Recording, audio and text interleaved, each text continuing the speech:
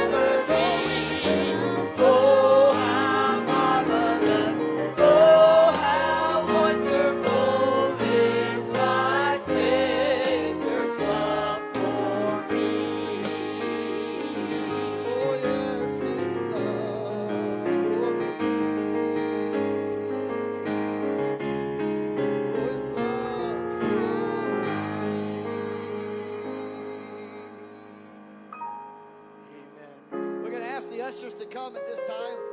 They're going to wait on us as we receive our tithes and offerings, and then we'll jump right into our meet and greet together. Let's pray together. Heavenly Father, Lord, we love you today, and we glorify your name, and we worship you. Father, we truly know that it is the Savior's love for us that's the reason we have to celebrate today and be in worship together.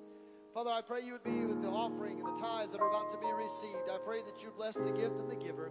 Bless those that don't have to give and those that do have. If there's someone here today who cannot give for some reason, we pray, God, that in time you would bless them so they would be able to give back to show their love and devotion to you.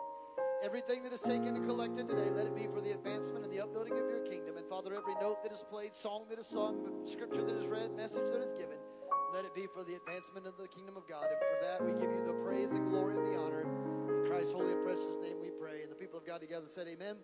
Amen. Will you take this time to bring your tithes and offering and join us this morning? God bless you.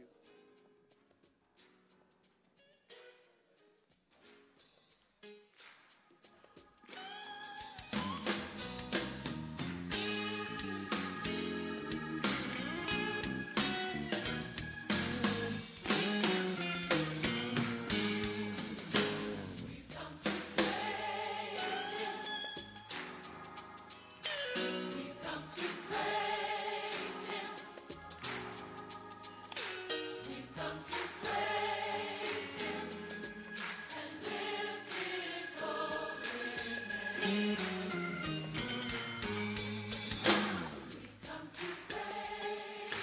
to praise the Lord. Headed into this temple to give you glory, Lord. Lift you, Lord.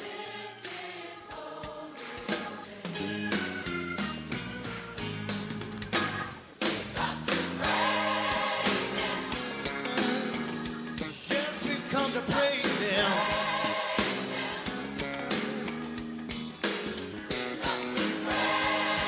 Praise Him and lift Him. Hallelujah.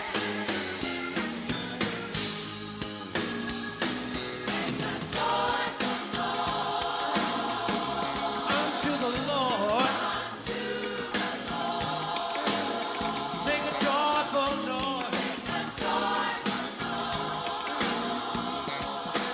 Unto the Lord. You ought to praise Him. You ought to praise the Lord while you have the chance.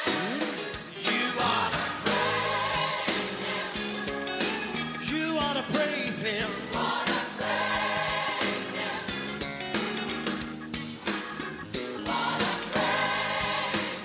Hallelujah.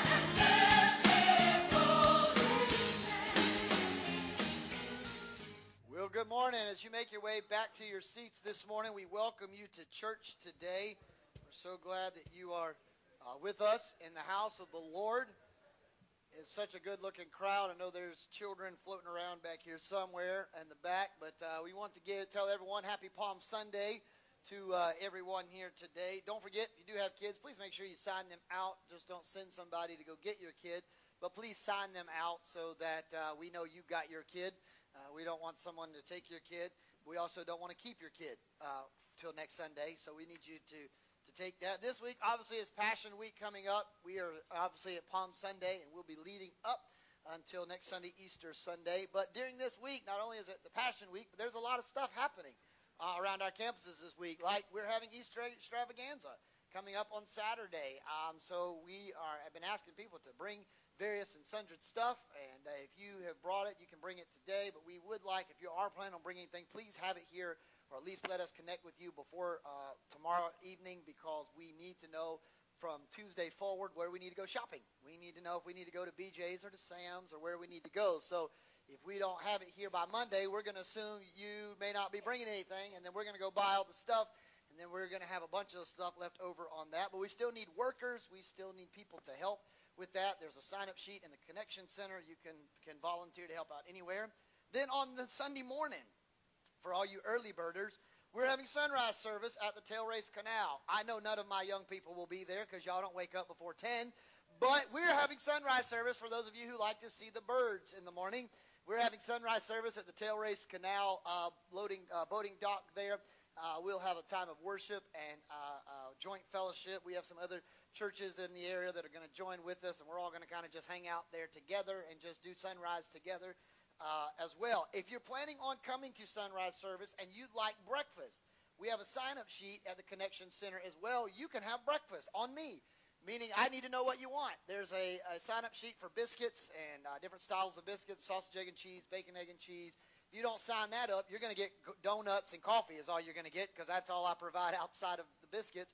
So sign up and let us know if you want a biscuit. And then, obviously, if you don't wake up early, then be here by 11, and we'll celebrate Easter together and the resurrection of our Lord. Remember, next Sunday we have a very special part of the service. We're going to let you bring your needs to the cross, and we're going to let you present them and basically nail them to the cross next Sunday morning yourself. And you're going to be part of the altar call. You'll bring your request to the Lord. Now, some folks have been asking me about something that I get really excited about called baptism. They've been wanting to know when we're going to have baptism. Well, you're in luck. We're going to do that the next Sunday because the weather has changed. I was going to do it in March, but we decided to still live in the winter in March and have 40-degree Sundays, and I'm not getting in the water.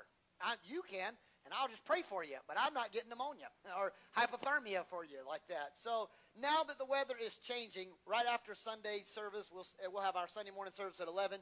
We'll have our regular service, and in the end, the culmination of that day, we will have baptism. So please, if you're going to be baptized, please bring a change of clothes. There's a sign-up sheet in the Connection Center as well. I would like for you to sign up if you're wanting to get baptized so I can we always like to give you a shirt that just basically talks about your baptism, a T-shirt to give to you.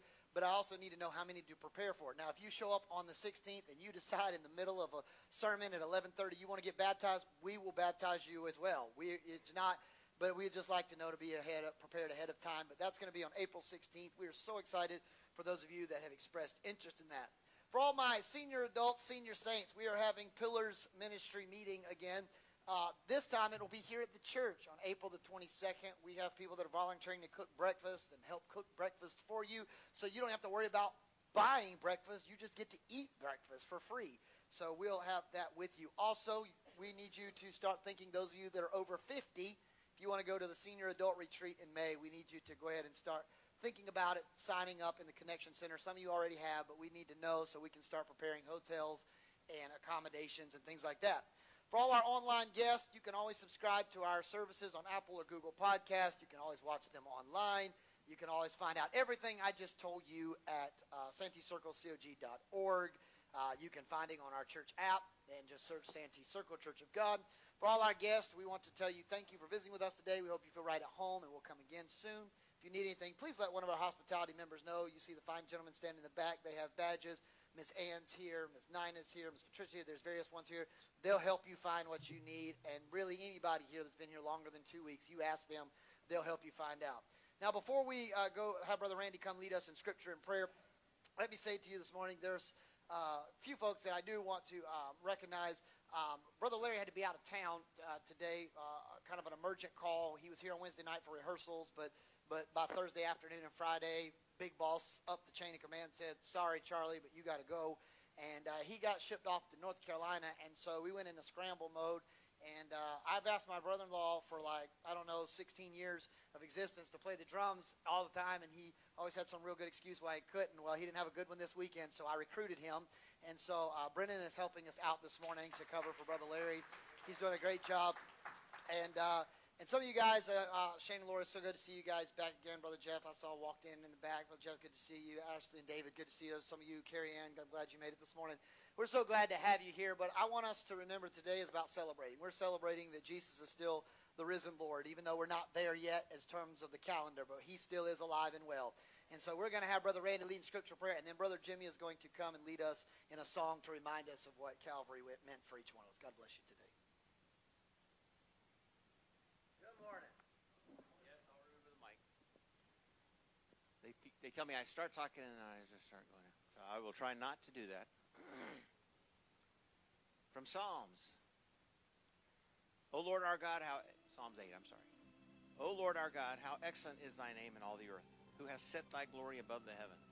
Out of the mouth of babes and sucklings hast thou ordained strength because of thine enemies, that thou mightest still the enemy and the avenger. When I consider thy heavens, the works of thy fingers, the moon, the stars, which thou hast ordained, what is man that thou art mindful of him, and the son of man that thou visitest him?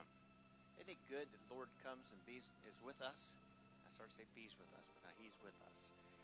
And he considers us, and he thinks about us. You know, part of the lesson today for James was the fact that you pray, and you pray fervently, and the Lord will answer your prayer. Now, we have a right hand of the Father. The Son is sitting there, and we're going to talk about him dying for us next week, and him rising and sending a comforter down to us. But the Lord is great in the fact that he thought about all this stuff and got it all going together. For thou hast made him a little lower than the angels, and hast crowned him with glory and honor. Thou hast made him to have dominion over the works of thy hands. Thou hast put all things under his feet. He's talking about us. All sheep and oxen, yea, and the beasts of the field, the fowl of the air, and the fish of the sea, and whatsoever pass through the paths of the sea. O Lord, our Lord, how excellent is thy name in all the earth. He is so good to us. You cannot outgive God. In this season, this Palm Sunday and this Easter season, we need to remember that he had a plan. He executed that plan. His son came down. He sacrificed himself for us. And that means for me, for you. Take it personal, because it is personal. It is for you. Let's go to the Lord in prayer. Kind Heavenly Father, we do thank you and praise your holy name, Lord, for this opportunity to come before you in prayer. Lord, for the wonderful things you have done for us, we thank you. For watching out, keeping us, leading us, and guiding us, Lord, we thank you. Lord, for the healing touch that you've given to so many, we thank you. And for the healing touch you are going to give to others, we thank you. Lord, we trust in you. We lift you up. We praise your holy name, Lord. Pray that you'll be with our pastor today as he delivers the message, that you will let that sink into our hearts and use it this coming week for thy glory. We ask all this in Jesus' holy, precious name. Amen.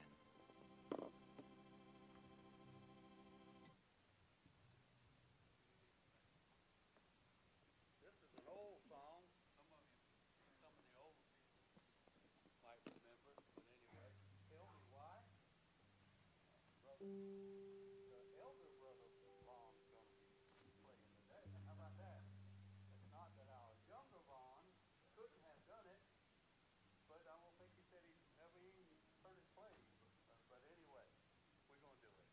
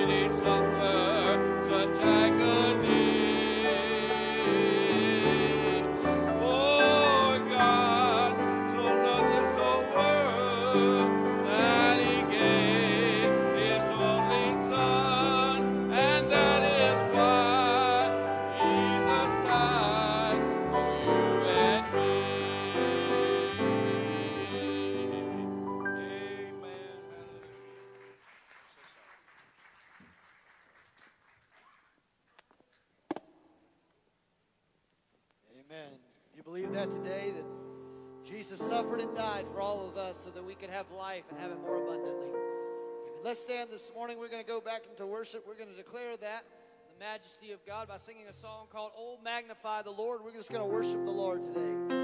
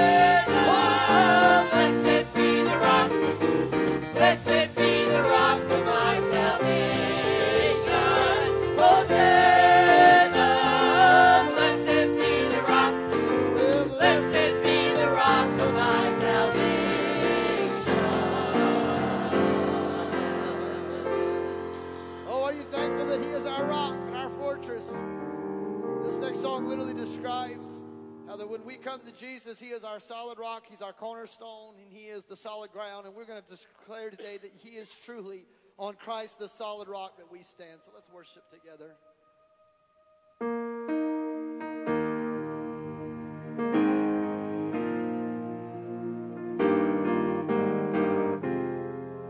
Let's declare together. On Christ alone, my hope is found. He is my life, my strength, my song. This cornerstone, this solid ground, firm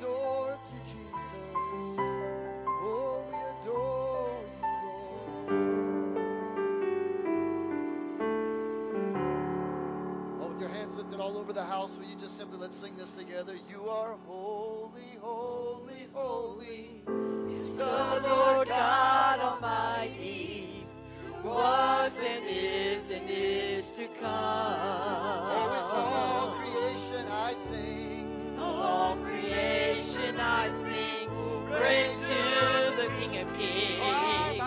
You are my everything, and I will adore you.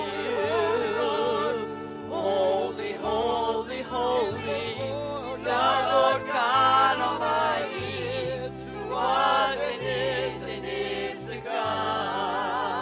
All creation I sing, with all creation I sing, praise to the King of Kings. You are my everything. You are my everything, and I will adore you. Father, Lord, we stand in your presence today for this reason, to adore you. God, you can say more in 5 minutes than any pastor or preacher could say in a lifetime of words. We are here on Palm Sunday, God, to honor the Passion Week of what you accomplished on Calvary's cross as the story begins with the Triumphal Entry. But Lord, we know the end of the story is you don't stay dead, and you're not going to stay gone. You're coming again. And so, God, we adore you. We, like the angels of heaven, are crying out to you today, holy, holy, holy is the Lord God Almighty, who was and is to come. We decree and declare, God, when you return, we're waiting for your arrival. We long to see your face again. We love you, Lord. And so, Lord, we ask today that your spirit that we feel so already in this place would just permeate the hearts and just fill the room and let the atmosphere just be saturated by your glory and your presence. And even as we break the bread of life, let the Spirit of God just be hovering and moving on the waters of our lives, and let us be able to know we're in the presence of Almighty God. We worship you, Lord. We glorify you, Lord. We magnify you, Lord, for you are great and greatly to be praised. There is no one like our God, for you truly are holy.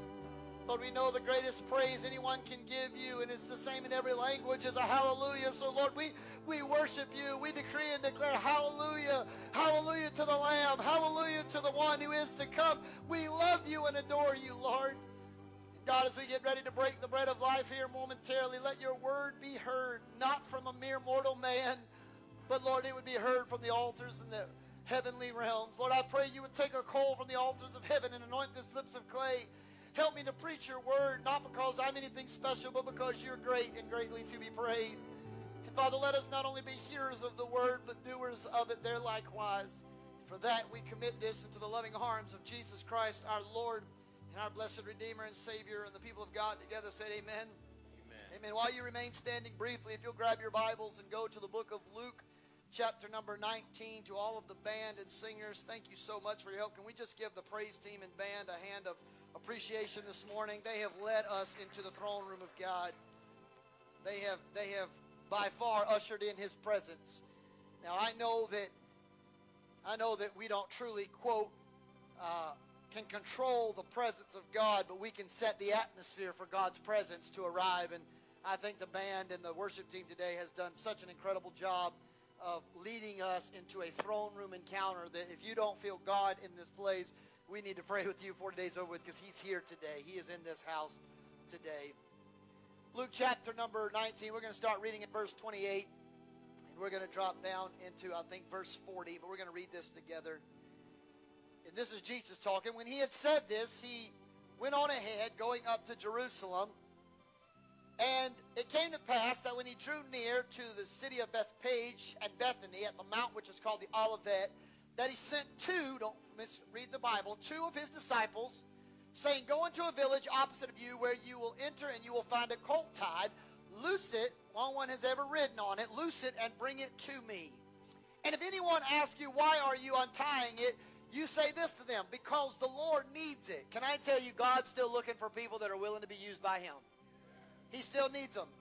And so those who were sent went their way, and they found it just as he had said. But as they were loosing the colt, the owners of it said, wait, what are you doing? Why are you loosening my colt?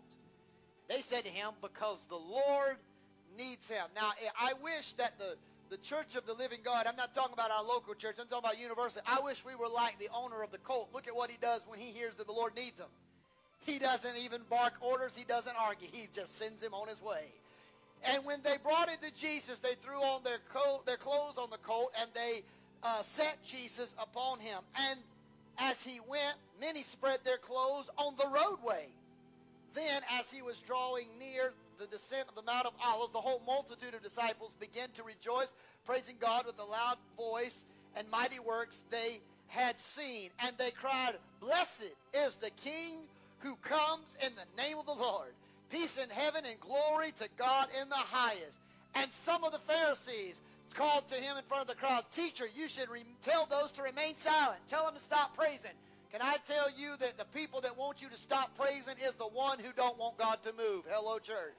So if somebody tells you you're praising too much, if somebody says you're embarrassing them too much by lifting your hands or clapping your hands or worshiping, if they tell you that, you tell them to get out the way, because they're just hindering what God wants to do. Tell them to put up or shut up, but they need to decide what they want to do. And Jesus said, but he said unto them, "I tell you that if they do not cry out to me, they will be silent, but the rocks, the stones." I'm not going to let a rock cry out in my place today.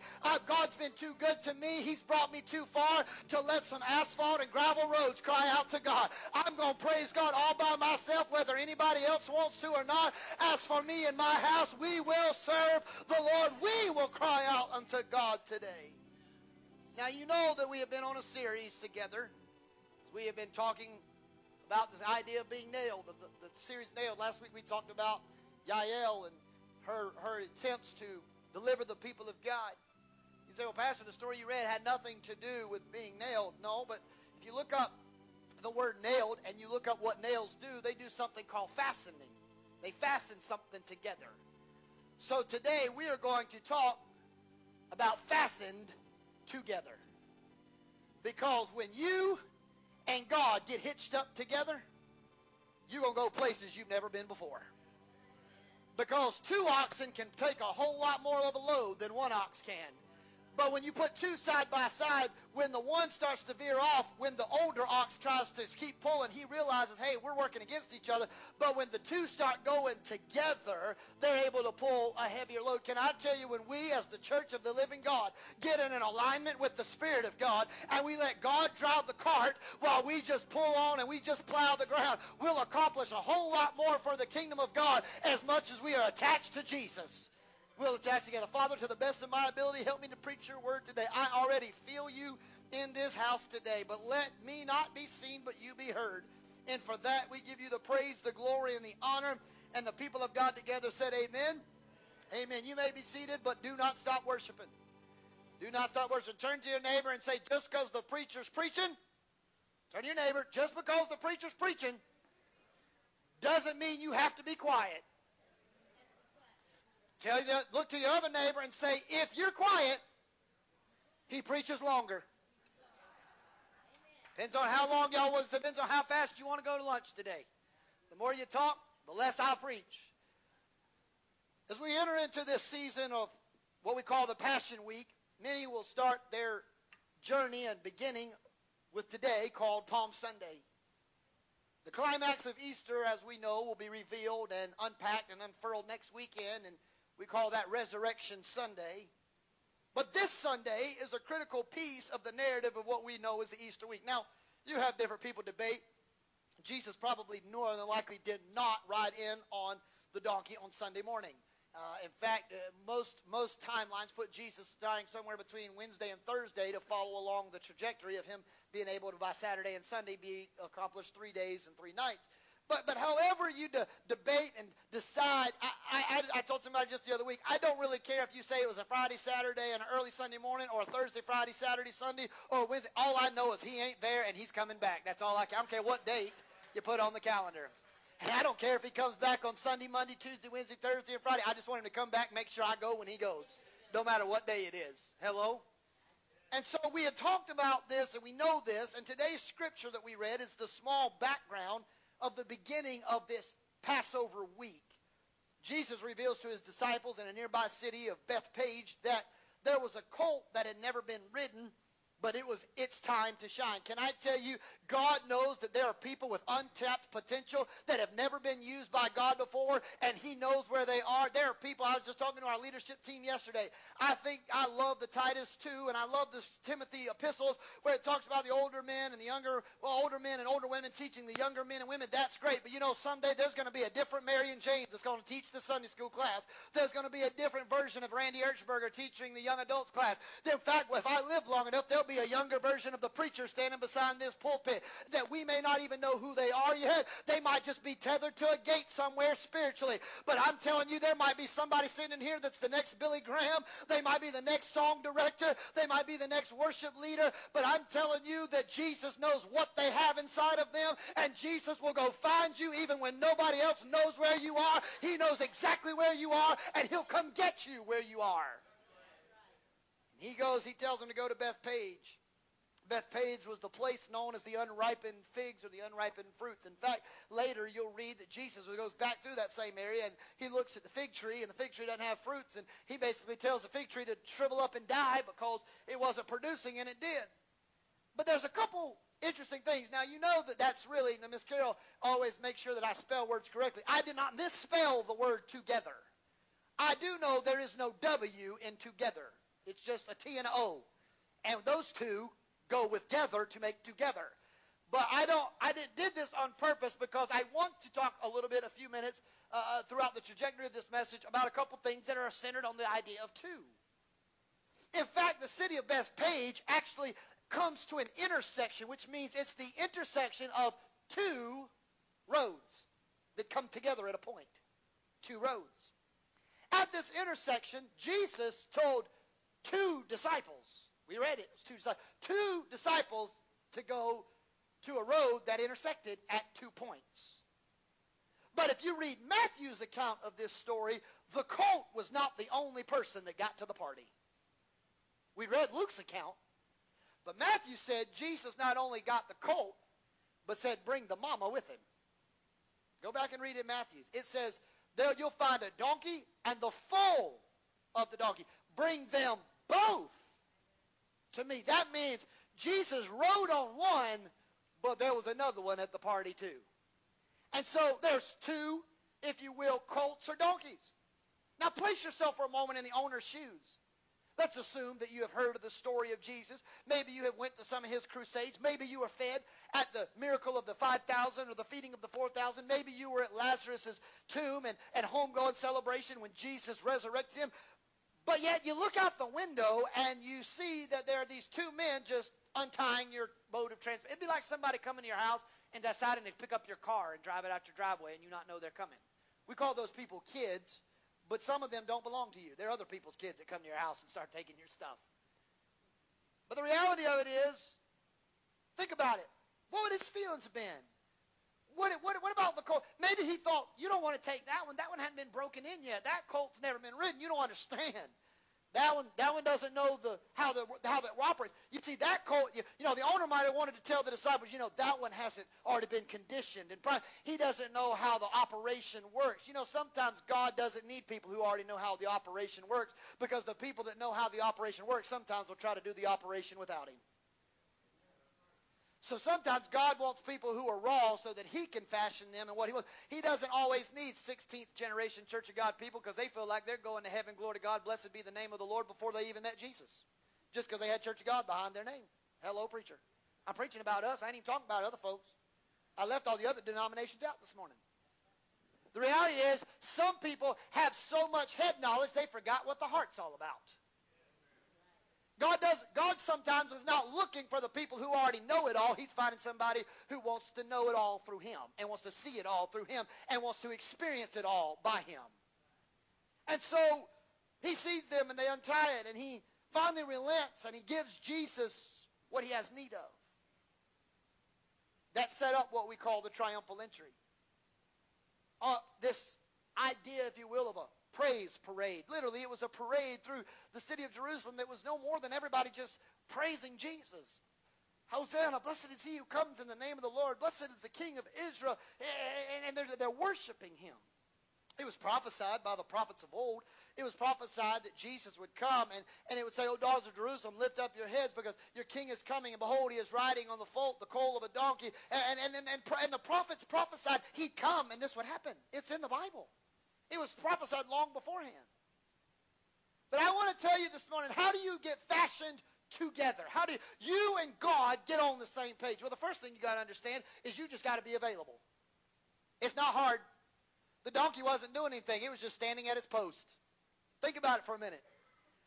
They didn't leave the donkey untethered. They would just take the cord and they tethered it around a post. The donkey was just standing. Jesus said, untie the donkey, which lets us know it was tied up to the post.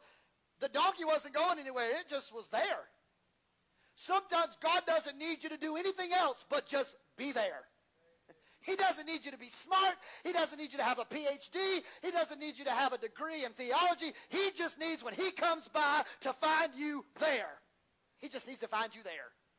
That's why church, now I'm not here to debate, how many times a week people come to church, whatever, but that's why joining together in church services is so important. Sometimes God comes by on Sunday mornings because he wants to meet us there. He wants to meet us there. Now, what's interesting to me is horses and donkeys are strong animals, but they don't tie that tether very tight. They just throw it over the thing real loose. That colt, that donkey could easily just probably take one real hard jerk like that, and that whole strap would have come off because it's not tethered. But because they're not smart enough, Brother Shane, to realize when they're tethered, they think they're tied down so they don't go anywhere. Even though it's barely attached, they can't get past what they're attached to. There are too many people. God is wanting to use them. That's why the word available means ready for use. God wants to use them, but they can't let go of what's holding them back. They can't realize that God says, greater is he that is in you than he that's in the world. And he who began a good work in you is faithful to complete it until the end. They are so held back on the things that used to be that even though God could break the yoke and the bond of that thing which so easily is holding them back, they can't let go of what's holding them back. They're tied down by the simplest of things. It's kind of an odd request that Jesus asked for a colt that's never been ridden. It is interesting, he brings the disciples to a crossroads, meaning when you talk about the word a crossroads or intersection, it symbolizes a place of decision. Do I turn left or do I turn right? I'm at the intersection. I have to decide which way I'm going. Can I tell you that when you come on Easter Sunday next Sunday morning, you're going to come to a crossroads. You got to decide if you're going up. You got to decide if you're going down, but every one of us in this building is going to come to a crossroads. You're going to come to a place of an intersection. You are going to come to a place where you have to make a decision with Jesus. You can be like the crowd that cries, crucify him, or you can be like the crowd saying, blessed is he who comes in the name of the Lord. But you're going to have to decide which side you're on at the crossroads. You have to decide. He takes the colt, the donkey. Jesus talks about this decision, and there are two colts, two posts. Each one of us in this house, we are all tethered to two posts. Every one of us has a past, and every one of us has a future. For I have plans for you, declares the Lord, plans to prosper you and not to harm you, but to give you a hope and a future. God has a plan. But the Bible also talks about forgetting those things which are behind, I press on toward the mark, which means I also have a past, but I got to keep pressing on.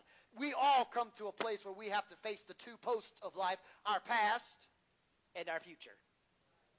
And sometimes people are still tethered to the post of the past, not really realizing the Master is trying to untether us so that he can take us to somewhere in the future. And the reality of it is, we have to make that same decision. God wants to raise up people that will untie and untether and release those who are being held back from their potential use for God. Your availability to God is directly linked to the attainability of your destiny with him. You're not going to receive your greatest reward. You're not going to reach your max potential. You're not going to be utilized to the greatest facet of capacity by God if you don't make yourself available to be used by God. You just can't. Philippians 2:13, for God who works in you, for it is God who works in you, both to will and to work for his good pleasure. 1 Peter 4:10, as each has received a gift, use it to serve one another as good stewards of God's grace. God wants us to be used by him. When we go shopping sometimes, Brad and I go shopping, she'll buy these clothes, things like that, and we'll get them and we'll go home. And sometimes we lose the receipts. I know none of you have ever done this. She loses the receipt. She tries it on 6 months later after we bought it because she hadn't tried it on and realizes it didn't work, so we need to take it back. She's like, hey, do you know where the Bell's receipt is or where the belt receipt is? And I said, I didn't have it last year. Well, I don't have it. And by the time we all decide who really has it, we none have it. So we take it back to the store, and they don't give me my money back. You know what they'll say? We'll give you either store credit or we will exchange it for the right size. I don't get the money back, but I can exchange it. So you have to understand, not only do you have to be available to God, but you got to realize you've got to exchange some things. You've got to trade your filthiness for his righteousness. You got to trade your habits and hang-ups for his holiness. You've got to trade. You've got to change. So that you've got to be willing to come to that crossroads of decision and say, I'll give my burden to the Lord and I'll leave it there. For I'll take his yoke upon me before his yoke is easy and his burden is light. In order to be used by max potential for God, you've got to be willing to give up some things in exchange for the things he has for you. You've got to empty yourself out so that he can come in. You have to be exchangeable. Notice how Jesus, according to Matthew's account, asked for the mother donkey. Now remember, the colt has never been ridden. All this colt has ever known is mama. It was a mama's boy. That's all it's known. It didn't know any. It's never been broken in. It's never been ridden upon. Nobody has ever tried to put a bridle on it. Nobody's ever tried to saddle it. None of the above. Only thing it's ever known is to stay close to its mama. That's all it's known. So why would Jesus ask for an old mare to hang out with a young stallion? Why would God want an old mare with a young stallion? I'll tell you why.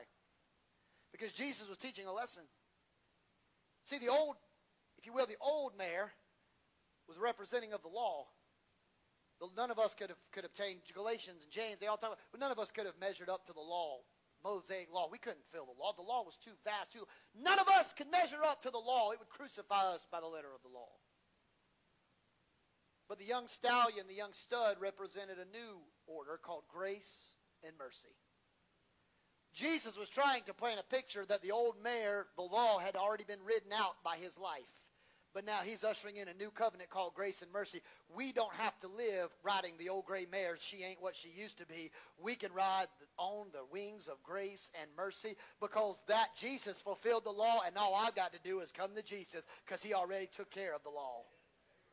He changed it out. He exchanged it. He switched it. He wrote that covenant, that new covenant, all the way to Calvary. He exchanged the old for the new. He exchanged the wrong for the right. He exchanged the left for the right. He exchanged the crooked for the straight. He exchanged the pain for healing. He exchanged the lost for found. But can I tell you, we have the hope that we can exchange sin for salvation. We can exchange hurts for his healing. We can exchange talents for his use. We can change our habits and our hang-ups for his holiness. God wants to exchange what we can't do because greater is he that is in me than he that's in the world. For I can do all things through Christ, which gives me strength. He wants to give me what he has in exchange with me not having anything worth offering him. I mean, what a great exchange. Jesus wants all my junk, and he's going to give me his best. That's a great trade. It's like going to the flea market. Y'all know everybody goes to the flea market. They're looking for somebody else's junk to become their treasure. That's what flea market's all about. You go to these little pop-up stands. You know that's somebody else's great-grandmama's antique Ninja Turtle lamp. But you know what? I like Ninja Turtles. So you go buy little Johnny's 1947 custom-made Ninja Turtle lamp for $2 at the yard sale bin, and you know good and well, and about 6 months from now, you're going to think, why in the world did I waste my money on that? Because what happens is, one man's trash is another man's treasure. Isn't it? I wish that every time I had something I didn't want, somebody gave me top dollar for what I paid for it originally. That would be awesome. I wish that when I bought my car and paid, let's just say I don't remember what it was, let's say I paid $15,000 and I've driven it and I'm almost getting ready to hit that proverbial mile marker in that heavenly realm of 300,000 miles on those wheels.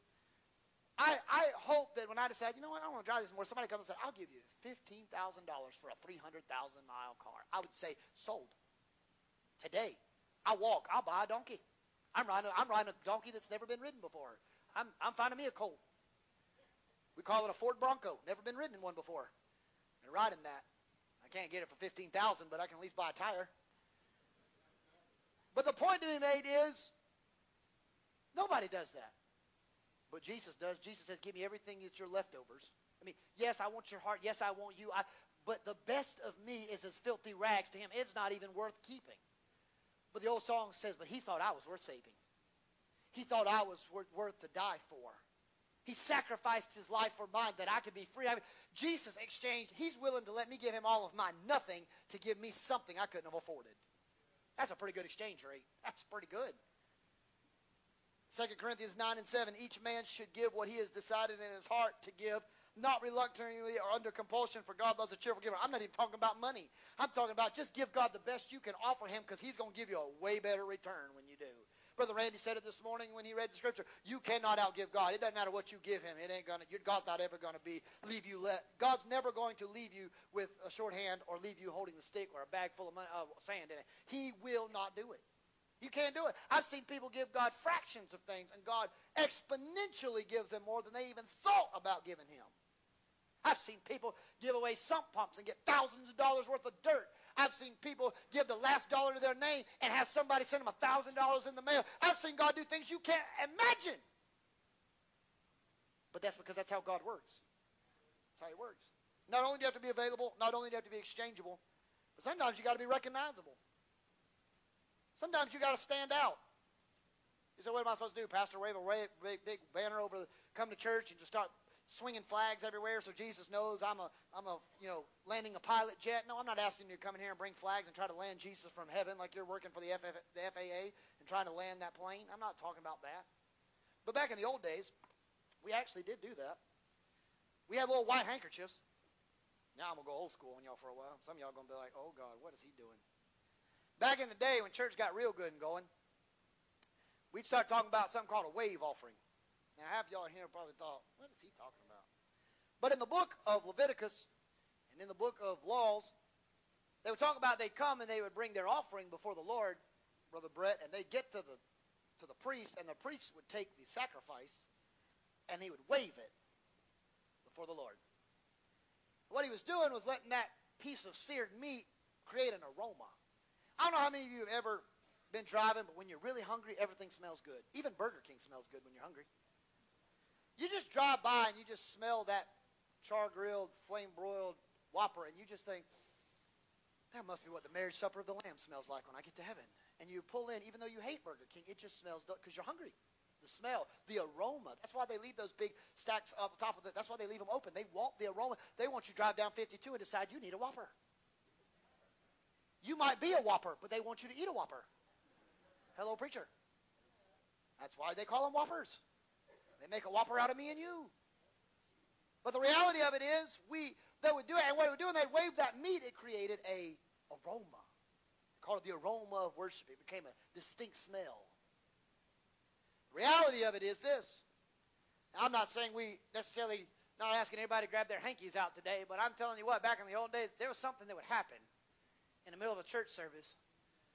When little Sally or Sister Janie or Sister Susie or Sister Bobby Joe or Sister whoever, by halfway through service, just started feeling something, and she'd grab out her little snot rag that you know she'd been blowing in, but all of a sudden, she didn't care what, she just started. She wasn't landing a 747 Boeing jet. She was waving an offering. What she's really saying is, I'm waiting for the Spirit to see the aroma. I'm waiting for him to hear the sound of the wind. I'm waiting for him to hear the smell of my praise. And the more I wave it, the more I'm waiting for him. And about halfway through her wave, somebody else would start waving.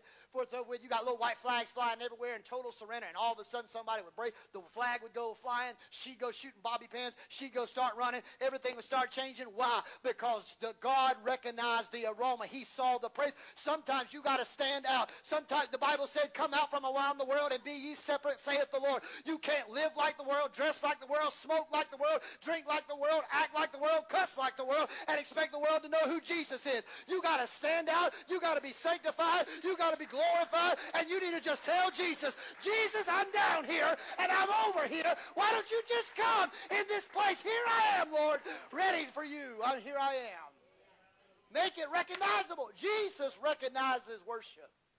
It's distinct. We give him our talents and our time, our resources. Look at this. There are two. When Jesus arrives on the donkey, he comes to the city where he's faced with not only two disciples that got two donkeys at a crossroads with two roads, but he finds two generations in Jerusalem. He finds an older generation and a newer generation. The older generation were called the religious sect of Pharisees and Sadducees. They're standing there nipping at the heels of Jesus, trying to get him to be crucified by saying, why don't you tell those people they don't know spiritual order, they don't know when the right time to say amen, they don't. Pastor, you're trying to preach. That sister so-and-so does not need to say amen when you're talking because that is disrespectful in the house of the Lord. Well, let me tell you, if sister so-and-so wants to say amen right in the middle of my message, or she decides she wants to shout, or by God, if she wants to run in the middle of my message, I'll stop what I got to say because he'll say more in 5 minutes than I'll say in an entire lifetime. It has nothing to do with what I have to say. It has to do what he has to say. And while the religious elites will tell you, don't say anything, don't worship, don't sing, don't lift your hands, don't worship the Lord, the Bible says the rocks will cry out. And I'm sorry, you've come a day late and $1 short. There's no rock going to cry out in my place. While the religious elites say over here, well, I don't know. This is not how I'm used to church. This is not how I go to church. This is just not my style of church. I don't know. I'm telling you, sorry, we are Pentecostal. We make no bones about it. I'm going to get my palm branch of praise and say, blessed is he who comes in the name of the Lord. He is great and greatly to be praised. I'm going to worship him. I'm going to praise him. I'm going to make it recognizable. You see, there was also garments. They would take their clothes. Some of them took their clothes off and they threw it over the donkey.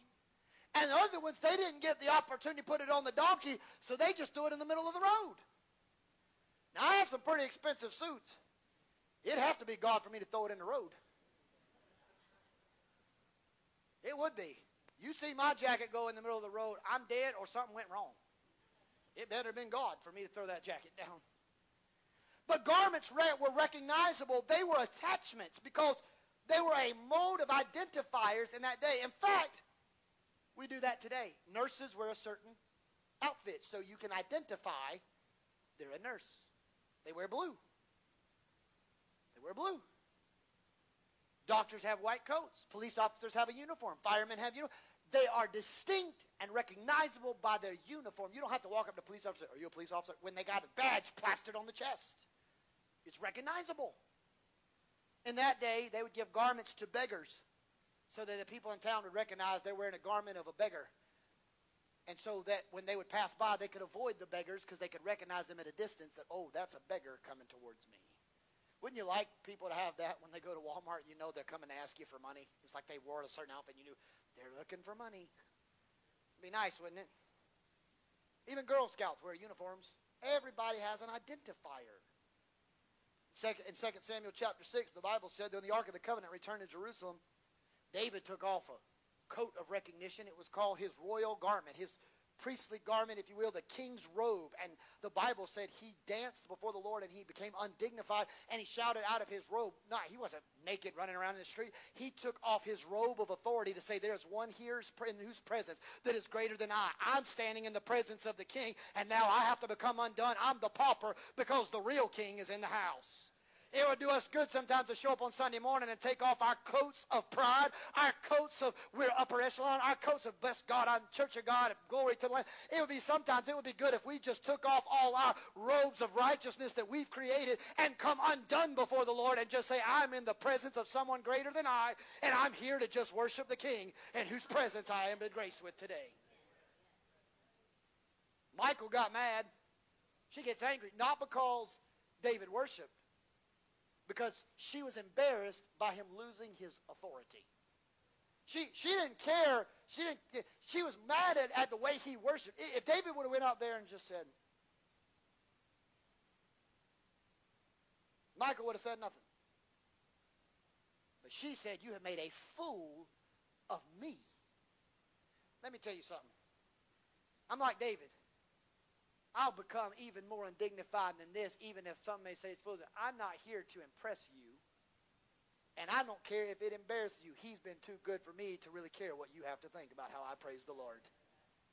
David said, I don't care what you say. I'm going to praise him because I know what he's done for me. We were given robes. Beggars were given coats. We were given garments of praise for spirits of heaviness. We were able to exchange filthy rags, Isaiah said, for robes of righteousness. Thanks to Jesus Christ, we don't have to live in the status that we once were. Now look at this. People will follow you if you have a title. They will love you as long as you have a status. They'll tag along with you as long as you're prestigious. But when you put on the garment of praise and you lose your status and title and prestige, they will often fall away and criticize you at that point in time. But there's another thing about it, that it's immeasurable.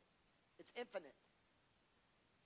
Jesus is being cried out, blessed is he who comes in the name of the Lord. The generations are praising, they're worshiping. But they grab palm tree branches, not any other branch. There were sycamore trees. There were other trees. Why couldn't they use those? Well, they could have. But they grabbed a tree that, according to Jewish teaching, symbolized peace. The peace of God, the shalom. It also described the depths of their love and devotion, because a palm tree has an intricate ecosystem and a root system that the roots run as deep as it does tall, and a palm tree rarely ever breaks. It can bend where the top of the tree touches the bottom of the earth, but once the storm is lifted, if you just put a little pressure on it, it'll bend itself right back up and never snap under pressure. They were basically saying, we have come too far to snap or to break because we may bend, but we're not going to break. Oh, how the Church of the Living God needs to have that message again in their hearing. We are the Church of the Living God. We may have obstacles. We may have trials. We may bend, but we're not going to break. We're going to go through with Jesus to the end. It described the depths of his love. Praise was not for his affirmation, but it was for my confirmation of who he was. And the final thing, Miss Carol, as you come, is you have to be renewable. You have to be willing for God to restore you what he wants you to be. Because the Bible said we were all men, we were all sinners, and we have fallen short of the glory of God. But the original institution, Adam and Eve were blameless till they sinned. And then they caused the downfall of humanity. Restoration literally means restoring back to order. When I get saved, what I'm trying to do is tell Jesus, I don't want to be held by my sin. I want to be reconciled back to him. And so he made it renewable. Jesus dismounts from the colt. The older generation, the newer generation. But you notice that the older colt is still there too. I said Matthew tells you that. But the older colt is never rode. We talked about that was the law. It was never rode. But the newer colt wasn't going to go peaceably until it knew Mama was going with it, because there was some kind of security with that unwritten colt. And they would put Mama colt in the front, even though Jesus was on the unwritten colt. But the baby colt didn't feel so bad because it knew up ahead Mama was still there. It felt safe. It felt safe. The law will not save you. Grace and mercy will find you and save you. But you can't experience grace and mercy until you first know what the law says you did wrong. They go together. You can't.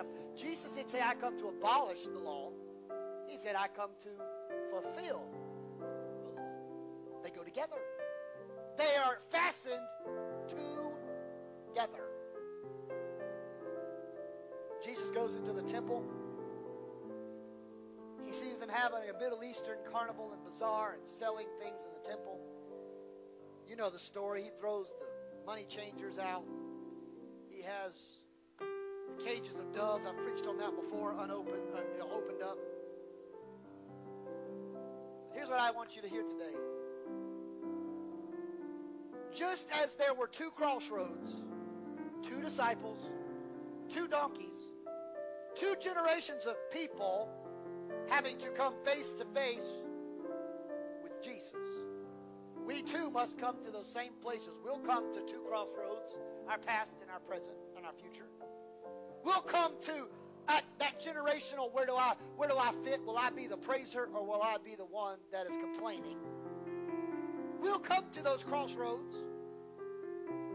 Before we can decide our past and our future, we must be willing to allow the next generations that follow us to come walk alongside of us, Because there'll never be a Randy Erchberger, or there'll never be another Brother Marion, or there'll never be another Sister Tina Kirkland who can pray if they don't teach the Madisons and Rileys how to do it. It'll lose. It'll fall off. When they would take ox and they would put them together to pull a cart, they didn't put two young studs together because both of them wanted to try to prove who was stronger. They would put an older ox that had plowed before and a younger ox, because if you put two ox that had never plowed before, they'd try to fight against each other and they would create uneven rows. So they put an older ox and a younger ox together, because when the younger ox would try to pull, the older ox would be still pulling ahead, and the younger ox would figure out that's not right, and it would get back in line. And what it was doing is the older ox, by default, by not saying anything, but just keep plowing, was training the younger ox. I've been here before. I know how this goes. Just follow along. Our teenagers, our children's ministries, our young adult ministries, they're not going to know how to be prayer warriors unless a prayer warrior hitches themselves up against them. Remember what I just said, the title of this message, Fastened Together. I'm not going to, I love senior adults, do not get me wrong, but if I have two senior adults driving the cart, eventually they're going to tire out and they'll die. And then the cart's not plowing anymore. What I need, what this church needs, what the body of Christ needs, is we don't need two 90-year-old people plowing the cart teaching youth ministry every week, or two older adults plowing the cart of teaching Sunday school every week. What we need is for somebody to know how to teach Sunday school. So what they need to do is they need to tether themselves. I've never taught Sunday school before, but he has. So I'm going to plow with this guy for a while, because he's been there. He's walked roads I've never walked before. He's seen things I've never seen before. And so I may try to veer, but he's going to bring me back in line. No, son, that's not a good idea. But Brother Randy, I want to know, son, that's not a good idea. He's going to keep me pushing towards. Then what I really need is I need to find somebody, and I need to tether myself to somebody who's been there. Come walk with me. I'll hold your hand. Come with me. Yeah, maybe we'll come walk with me. It's all right. That's perfect. I picked you because you're the nicest dressed one in the house. It's good for pictures. What I need is, I've never been a 40-year church clerk. I've never built 5 churches. I've only seen one church actually built. I've never walked where the money wasn't in the bank account. I've never been where we had to pray the next meal on the table. But I need to tether myself to somebody who's been. If it had not been for the Lord on my side, tell me, where would I be? I have to tether myself to a cart that's been plowed before by people I've never seen before. Walk with me. Let's go back. I need to tether it. What I need to do is, I don't need 2 people, but what needs to happen is when I need somebody to come alongside of the way that I am. Sister Beulah, come here for me. I need people of God to come walk alongside. See, she and I can walk together. Come with me. She and I can walk together, but there's things I've never seen before. There's things I can't understand a lady has been through before. I've never had children. I've never had to walk through that. But there are other people who say, honey, let me walk with you a while. Why don't you just walk with me? So when I try to veer, she says, no, honey, you stay with me. What we need is to tether together so that we can get together and get this thing done for Jesus Christ. So here's what I want. Stay right there. Here's what. If you are under the age of 40, I want you to stand over here. Under 40, I want you to come and stand right here beside me. I'm over here. You stay there. You look pretty. You're not 40, but you look good. Under 40, right here. I know. We're done. I'm telling you, after this, I'm done. I'm done. Just make a straight line. Stand beside your husband, your wife. If you don't like them, stand by somebody else. Stand right here, boys. Keep coming down. If you're under 40, I don't care. Come here. 1, 2, 3, 4, 5, 6, 7, 8, 9, 10. Well, she gets lost in the crowd. Yeah, put her up front. She'll get lost behind these trees. 1, 2, 3, 4, 5, 6, 7, 8, 9, 10, 11. I need 11 people that are over 40 to partner up with somebody. I don't care where you are. Come up here. Partner with somebody. I don't care. Find you somebody. Hold their hand. I don't care where you are. I already got some here. Just slide down, guys. Just come make a row all the way down. Find somebody. If I don't care who you go pick them out. Pick your own player out. I don't care. Find somebody and grab them. I don't care who you pick. Pick them out. Don't care who they are. Everybody gets a partner. Just pick somebody. I don't care who they are. Pick them. Pick them. Pick them. Pick them. Pick them. Let's go. Where you at? Let's go. Let's go. We're going to do this quickly because I know all you want Gilligans. Here we go. Here we go. Partner. I don't care. There's some. There you go, Miss Ann, right here. You got baby Liam. You know how this goes. All right, Miss. Right here. Let's slide. No, right here. We need you back here. Back here, right here. We need one right here. Let's put you right back in this hole. Everybody's got a partner. Oh, right here. There you go. There you go. We got one right here. Partner. All right, here we go. You guys come in right here. Now, I understand some of y'all didn't need to pick a partner, but here's what the picture I want to paint. If you're over 40, 1, 2, 3, 4, 5, all the way down. There's going to come a point you can't teach the teenagers anymore. You won't be able to cut the grass anymore. You won't be able to be the church clerk anymore. You won't be able to be the financial advisors anymore because your health and your well-being won't help you do that. But your replacement's standing beside you. And they may not be the next, quote, church clerk, but you don't know who they'll be next. They may be the next song leader. The next pastor may be standing in here. The next evangelist may be standing next to you. The next song leader may be standing next to you. We cannot plow separate. We've got to fasten ourselves together because that's the only way we're going to advance the kingdom of God. Now, you stay there. Now, if you're in this house, I want you to stand all over the house, and I want you to grab hands with the person beside you. Maybe you don't have somebody beside you, but that's okay. You can become surrogate prayer warriors. So what we're going to do is we're going to pray together. We're going to pray with these up here. They're going to hold each other's hands. Now, here's what we're going to do. Whoever's hand on my over 40 senior vets, you're going to pray for the person's hand you're holding. Here's what your focus prayer is going to be. God, one day, I don't know what they'll be, but let them be all that you called them to be. And let them get to the place that one day they can train the next one after them to be where they need to be. Now, all you that are under 40, your prayer is going to be, God, I receive whatever you have for me and the calling you have on my life, whatever it may be, Lord. Here am I. I submit to your hands. Here am I. Use me. If you can use anything, Lord, you can use me. So that's all of you that are under 40. You're praying, God, I receive whatever you want me to be. All my older guys, you're praying, God, you let them be all that they are called to be. All of you out here, you're praying, God, for our church. God, let us be what you've called us to be. Let us fasten ourselves together. Let's come together that we can worship the Lord. Let's pray, Father, we love you. We glorify you. We magnify your name. There are men and women that are standing all across this aisle. God, they may be the next leader. They may be the next pastor or singer or evangelist. They might be the next greatest person to ever walk the face of the earth for the kingdom of God, but they don't even realize it yet. God, let us tether together. Let us fasten ourselves together. Let us be with one accord. Let us be the church you've called us to be. Let us be the people of God you called us to be. Let us work together until you come. God, let us be used by you. Let our faith be more than anthems. Let us be glorified and magnified by the name of Jesus. Father, I pray for every person standing in this line that, God, you would use them in a mighty and a powerful way. Let them come one day, God, to be all that you've called them to be. Father, we know you are great. We know you are majestic. We know you are holy. You are great and greatly to be praised. God, raise up the next generation. Let us plow together until you come again. And for that, we give you the praise and the glory and the honor that is due your name. In Christ Jesus, our Lord, we pray. And the people of God together said amen. Oh, no, say it like you mean it. Amen.